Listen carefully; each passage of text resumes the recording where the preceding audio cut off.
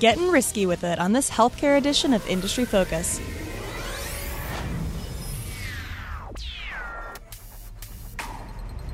It is Wednesday, March 9th, 2016. Welcome to the show. I'm your host, Christine Hargis, and I've got Todd Campbell, Motley Fool's fantastic healthcare contributor, on the line, calling in from New Hampshire.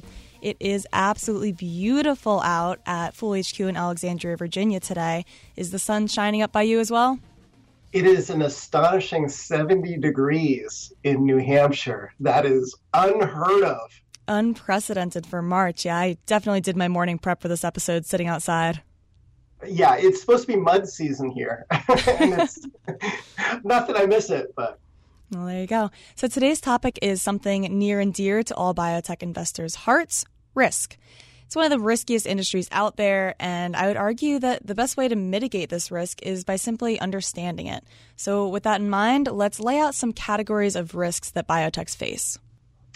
Like most things in life, education is the key to overcoming adversity, right? So the more we can learn about risk and the risks we face as investors in biotech and pharmaceuticals, the better prepared we are to deal with them and to position our portfolios for success.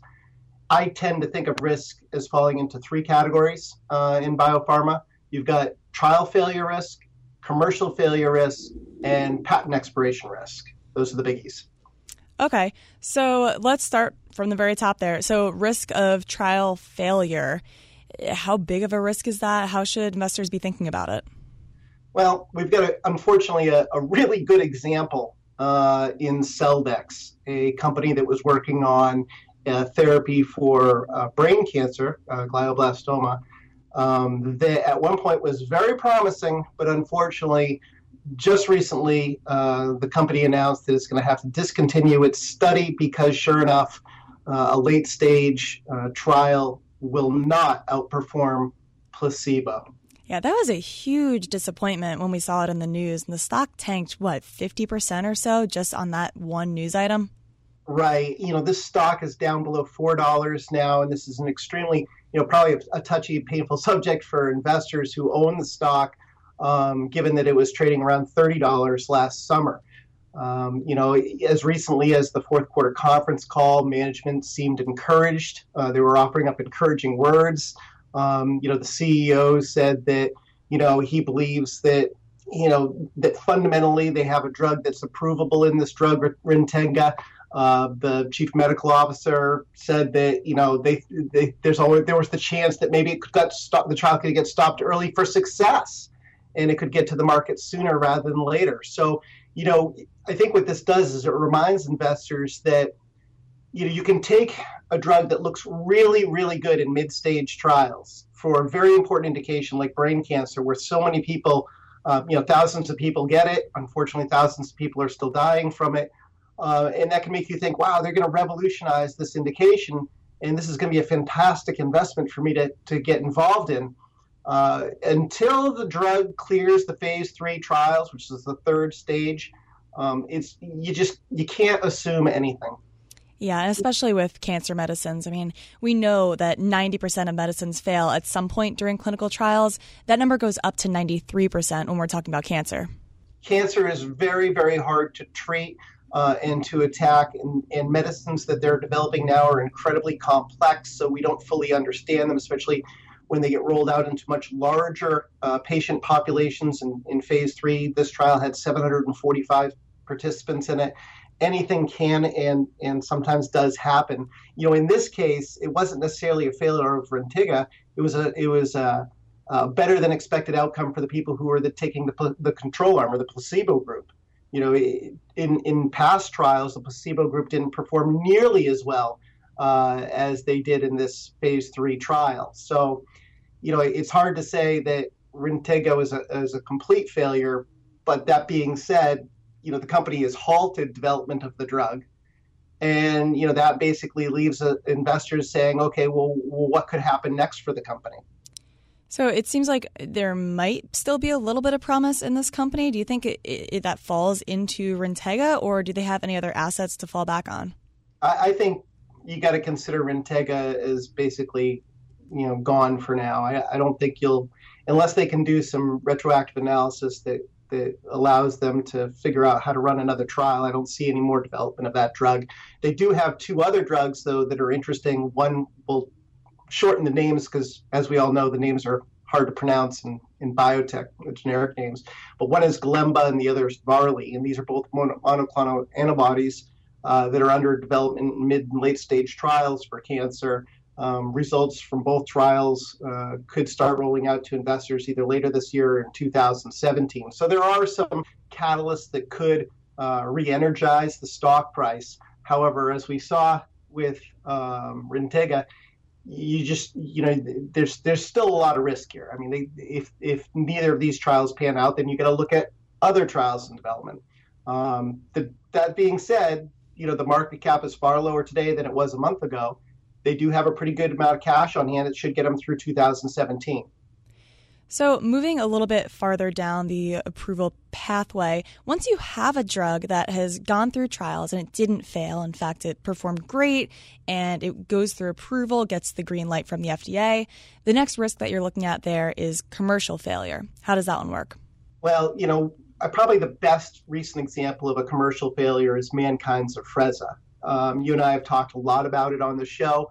When it launched or won approval from the FDA, people thought that it could really change the burden that's on diabetics in how they dose themselves with insulin. Afrezza is an inhalable version of insulin that theoretically would reduce the need for them to inject themselves with insulin at mealtime. People thought that was a big advantage. However, commercially, it just didn't stick, and as a result, sales ended up, in the couple $1 million a quarter range, and that's just not enough to keep the lights on. Yeah, and this, mind you, was a drug that before it was actually commercialized was forecast to be $1 billion blockbuster. And the disappointment that came with it really just hammered the stock. But interestingly, I was looking at it. Last time we talked about this company on the podcast was January 6th of this year. And Mankind is up almost 60% since then. Would you take that as some sort of sign of encouragement that maybe there is something to this whole Afrezza drug? Well, it's now in a $1 or $2 stock, and I don't know. I don't put much credence in the share price movement at this point. They've got a tremendous amount of debt. Their balance sheet isn't very healthy. I feel like, you're grasping at straws and thinking that Sanofi, who was the commercialization partner, that they failed where they were able to build, Lantus into a multi-billion-dollar long-lasting insulin drug. They failed with Afrezza, and Mankind thinks that on their own that they can do better. I don't know. I think the proof has to be in the pudding there. I think at this point you have to say this is a commercial failure, and until they prove you otherwise, better to stay on the sidelines and just not risk an up 20% or down 20% day with your money. Yeah, that's the impression I've always had from this stock, is that it is extremely volatile, extremely risky. And recently, the bump that it's had, to me, seems like speculation more than anything over a possible buyout. But again, remains to be seen. So our third and final risk is patent risk. So this is even farther along in a drug's life when it actually hits maybe the end of its commercially useful life. Right, and I think a great example of this, we actually had one of our listeners write in about questions on this stock, so I'm glad that we're talking about it today, is PDL, symbol PDLI. PDL, basically, they get the vast majority of their revenue in royalties on patents that they own on monoclonal antibodies for some of the best-selling drugs in the world, drugs like Avastin. Highly complex, expensive drugs that are multi-billion-dollar blockbusters, and they just were sitting back, raking in cash. And as a result, they pay one of the highest dividend yields out there. However, the patents have all expired on those drugs, and now as a result, PDLI doesn't expect to get any meaningful revenue from those drugs or from those patents after this quarter. Yeah, thank you to Aaron in Oklahoma City who wrote in asking about PDLI. He says that it popped up on a screener for him with these really impressive financials and was just kind of wondering what else there was to this story. And I think this is a really good way to paint the picture of what happens when patents expire. I mean, you can have a really awesome revenue generator, and then it just dries up when generic competition comes in. But yeah, in this case, right, Christine, we're talking about over 80% of PDL's revenue, and it's just going to disappear. Yeah, exactly. One question that I do want to address with patent risk is whether or not you can trust what the company itself says. You know, maybe not so much your PDLI, but any sort of drug maker that says, oh, don't worry about it. We've got all these additional patents covering us through 2020 or whatever year. Yeah, we've seen that a lot more with biotechnologies. They have complex, biologics are complex to manufacture, and a lot of people are arguing, hey, we got method of use patents, we've got all these other things that could protect them, plus it's complex. You know, generic drug makers aren't going to be able to craft identical versions of it. Take everything with a grain of salt. You know, don't ever underestimate generic drug makers' ability to overcome some of these hurdles and obstacles. So I think what you have to do is you have to look at it and say, okay, well, what do I think after reading through the SEC filings, after looking at these companies' drugs and who's challenging whom? What is my risk in this regard? You know, I'd also throw it out there that you can have it go the opposite way, too, where the branded drug actually does way better than you expect when generics enter the market. The best example I can think of this is Copaxone from Teva.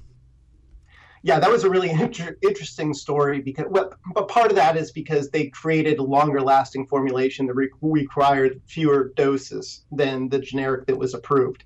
So, you know, theoretically, if a new dose gets approved by the FDA by the generics, then maybe you see Teva's sales slip off in that. Yeah, it almost is starting to seem like the more different aspects of risk you think about, the more complicated it gets. And some of these are really, really difficult to actually put an expected value on. I know Gabby on her show, the Monday Financials edition of this show, talked a little bit about forecasting and how frequently analysts miss estimates hugely. And this is definitely something that occurs in biotech and healthcare as well, where it's pretty difficult to measure exactly what the level of risk is in all three of these things that we've talked about, the trial failure, the commercial failure, and the patent risk. So, Todd, ultimately, what's the best way to mitigate all of these risks? Diversification. I mean, you need to make sure that you're not betting the farm on any one particular biotech company. You can also reduce your risk by focusing on companies that have been there, done that. You know, you look at large cap companies like, you know, Celgene and Gilead that rake in billions of dollars in sales and have tremendous amount of money and financial flexibility that they're plowing back into their R&D budgets. That's a way to mitigate your risk too. And then maybe sprinkle in some of these more clinical stage companies that pose more risk, but don't expose yourself too broadly to them, because we've seen with Celldex and Mankind and PDLI potentially, share prices can drop. Yeah, and that's also a really good way of learning the industry first, getting your feet wet before you start to go smaller cap, more niche-y players. So yeah, I think that's really good advice. Thanks, Todd, for being on the show as always. And I'll remind everyone that people on the program may have interests in the stocks that they talk about. The Motley Fool may have formal recommendations for or against, so don't buy or sell stocks based solely on what you hear. Thank you for listening, and Fool on.